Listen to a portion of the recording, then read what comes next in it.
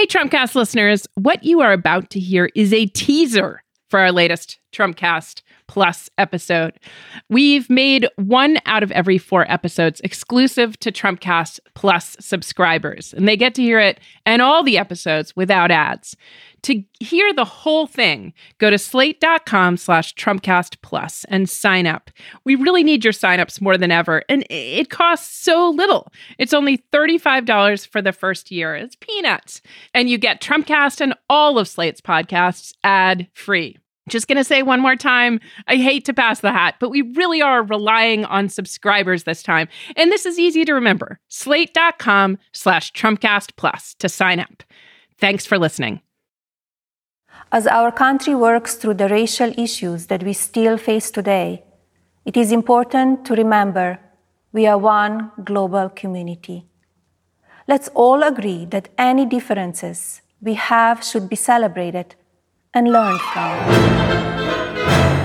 As the CDC continue to study the spread of COVID-19, they're recommending that people wear cloth face coverings in public settings where social distancing measures can be difficult to maintain.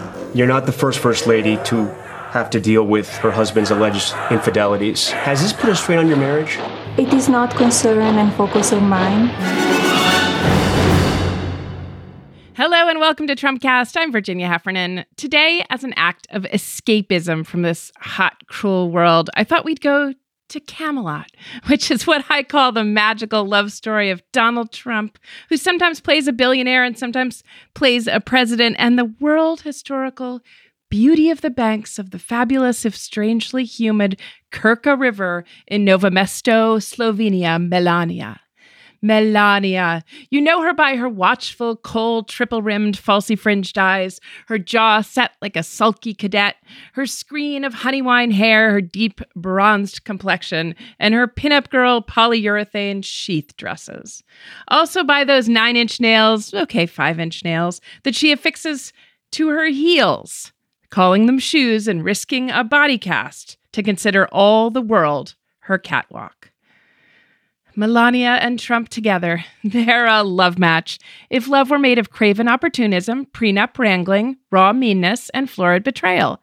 Oh, also, if love were made of hate.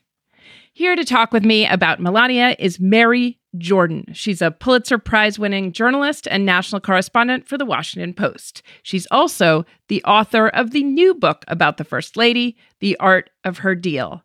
Mary, welcome to Trumpcast. Thank you. This is fun. We get to talk about Melania Knauss Trump. I'm very excited. It's been a long time since we paid attention to her. I met the president one time in, I think, the early 2000s. Was it after 9/11? But at a Peggy Siegel event. And I was seated at a table with him and his then exotic young model girlfriend, and they just walked around a lot. They didn't really sit for dinner. They were greeting people and glad handing, but she seemed very illiterate and slinky and lovely. Did she get up and give a big speech? She definitely did not. I mean, is it possible that your book opens up the question of, does she really speak any language well? Well, I spent months on this because there was so little fact. There was so little about her. There was this weird void of information. I noticed during the campaign that you'd make a call and you'd get no answer.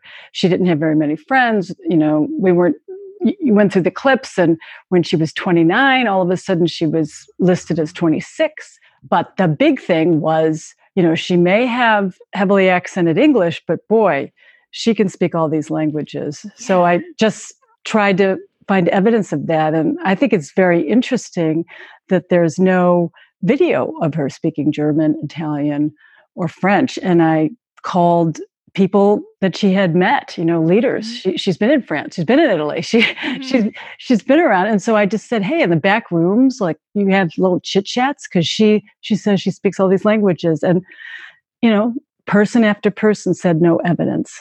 So interesting, because you're supposed to say "Ich bin ein Berliner" if you know a word or two of the language and you're part of world leadership. Aren't you supposed to sort of flaunt it? and at least say a word or two to Brigitte Macron, for example. And they have met many times. She's met the Macrons many times. And you would think that at dinner or, she doesn't have to do it in public in front of the mic, but quietly. And, why is it that you can find Jackie Kennedy speaking at length? Yes. You can go, just Google Jackie Kennedy speaking Spanish, and she gave a big speech in Spanish. She also, you can find long passages of her speaking French. That was in the 60s, in the time when everyone has an iPhone that you can record video. Why can't we find a video of Melania speaking these languages? I sometimes think with foreign models, there's an effort, you don't want to knock their intelligence. So the suggestion is they're very intelligent and quick-witted and literate, just not in English. Your book reveals it's hard to find her intelligence, put it that way, even though we keep being told in your book, Roger Stone says she's brilliant and Chris Christie said she's brilliant. She's certainly Sphinx-like enough, so you could project something. But, I think a lot of people, because she is good looking, she's been called arm candy and, and I think people did think she didn't have a lot going on. She doesn't speak out. But actually, when I was in Slovenia and talking to professors and looking at her academic records, I even found her report cards. Amazing. That she was actually a really good student. 75% of people who applied for the architecture program in college that she did were rejected and she got in. There's all kinds of different smarts, but she's pretty savvy. Yeah. So what did you get to about her intelligence? We, I guess, imagine that she's very strategic about advantages and disadvantages for herself and Barron. But what about her imagination? She's in the First Lady role is strange under ordinary circumstances, and it is fully hallucinogenically surreal now with Trump as president, as your book makes clear. So what suits her to the role and doesn't suit her to the role? Well, it's very hard for her. She doesn't like it and she's not good at it to speak in public, and that's tough, right? She's got this amazing platform. And a lot of the criticism she gets is that she wastes it. What the heck is that Be Best thing about? What is she doing? Where is she? She goes missing for weeks at a time. I think that the part that's hard for her is she's terrible and doesn't even do it, spontaneous speaking, right? Mm-hmm. She has upped her game on these short, polished videos because she's a control freak. And you can control the edits on that, right? She loves to read books for kids. She loves, she does what Trump doesn't. He goes out and says, "Don't wear a mask." She takes a picture or has a video of her putting the mask on. They're yin and yang. People say she fills in the blind spots of her husband, and we've seen her do that many times. Does she have fans? Who are independently fans of her? Yes. Okay. And what are they like? Well, look, everyone knows that how you see her is largely colored for tens of millions of Americans by how you see her husband, right? He's the guy that you love or loathe. And so there's a ton of people that don't want to give her the time of day because they don't like him. But there are, it's interesting. She has higher poll numbers than he does, higher poll numbers than any Trump family member. So there are people that give her credit for being a mama bear. She's very protective of Barron. They give her, ironically, they say they like her the best because she speaks the least. And I don't want to hear from Trumps. So, they think she's classier because she, for instance, when Trump did that, holding the Bible up in front of the White House after they had tear-gassed peaceful protesters, she wasn't there. Ivanka was. So she does have more fans than her husband. Does she ever go to the rallies? This since 2016? Rarely. And, but what's interesting is because she didn't go with him, she was pretty much invisible in the 2016 campaign. Like he was flitting around. Where's Melania? No, that was unheard of. Usually the spouse is the go-to surrogate. They raise money. You got to be two places the same night. You see Jill Biden right now is everywhere. She didn't do that. And so I think people thought, marriage is on the rocks and or she hates him and or, she hates politics. So that was not right. I talked to so many people and they were saying that he gets, after a rally, he gets in the car, the first call is to her. She's been watching what worked, what didn't, how did I do? She's also the call before he goes up, okay, because she knows how to use praise and pump him up. They are closer, and she is more in touch. She reads everything written about them. And it drives people crazy in the White House because she'll find sometimes very obscure critic tell Trump, and then he's in a foul mood. And then everybody's going, oh, no, not again. Because he was supposed to, his aides are supposed to give him binders filled only with encomiums to his beauty and strength and power and brilliance. And maybe she smuggles in the criticism. I saw him, at the last rally, which got a lot of attention because he was trying to contextualize and excuse his the strange way that he drank water and the walk down the ramp at West Point, and how he kicked off that strange aria about those two things was saying, I called my wife and said, what'd you think of the West Point speech? And he said, people are being critical about the ramp or something like that. And she said back to him, and the water. Right. And that's in his retelling. That's in his telling. I heard this from everybody on the campaign, that just because you don't see her, he's dialing. And she's in Trump Tower. At that time, she was in Trump Tower with Barron, watching TV, watching everything he was doing, watching the reaction. She would tell him what was resonating and what wasn't. She is more of a player. I think it's fascinating. She only came to America when she was 26, and he trusts her. That's the big thing. He thinks that everyone around him is a John Bolton. Everyone around him is a possible turncoat. And so her stock has gone up as his concern about those around him has gone down.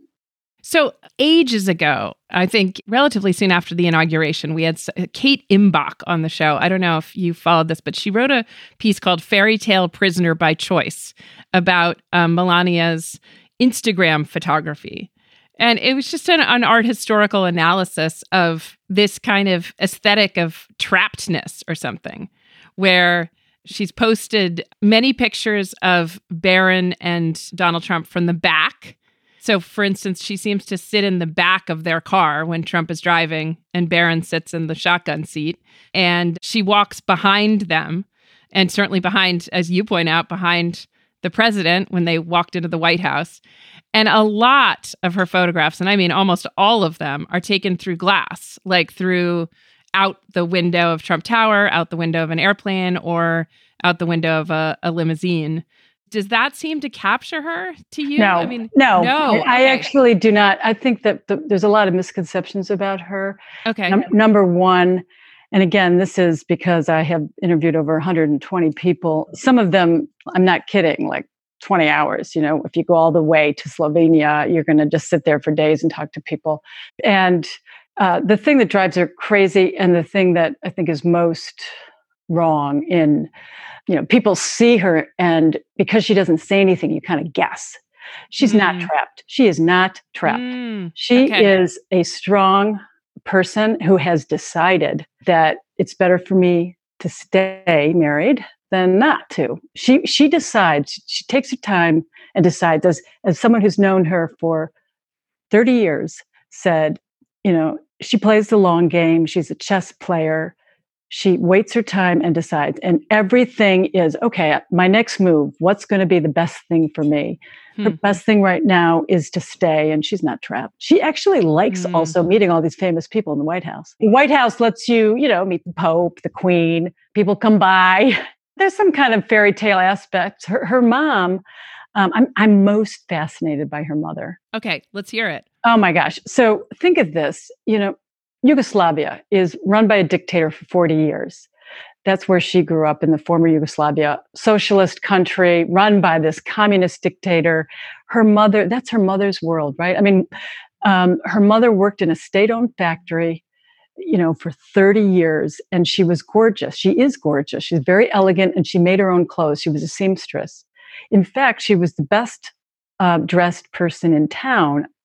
And people still talk about it. They said she was the only one that wore high heels. And she walked all the way to the factory in those heels every day, back and forth, across the bridge. And people called her Jackie, for Jackie Kennedy in the 60s and 70s, because she was so elegant. Well, now the mom, Amalia, is sitting in Jackie Kennedy's Rose Garden. She's in the White House most of the time. Most days that Melania is there, her mom is with her.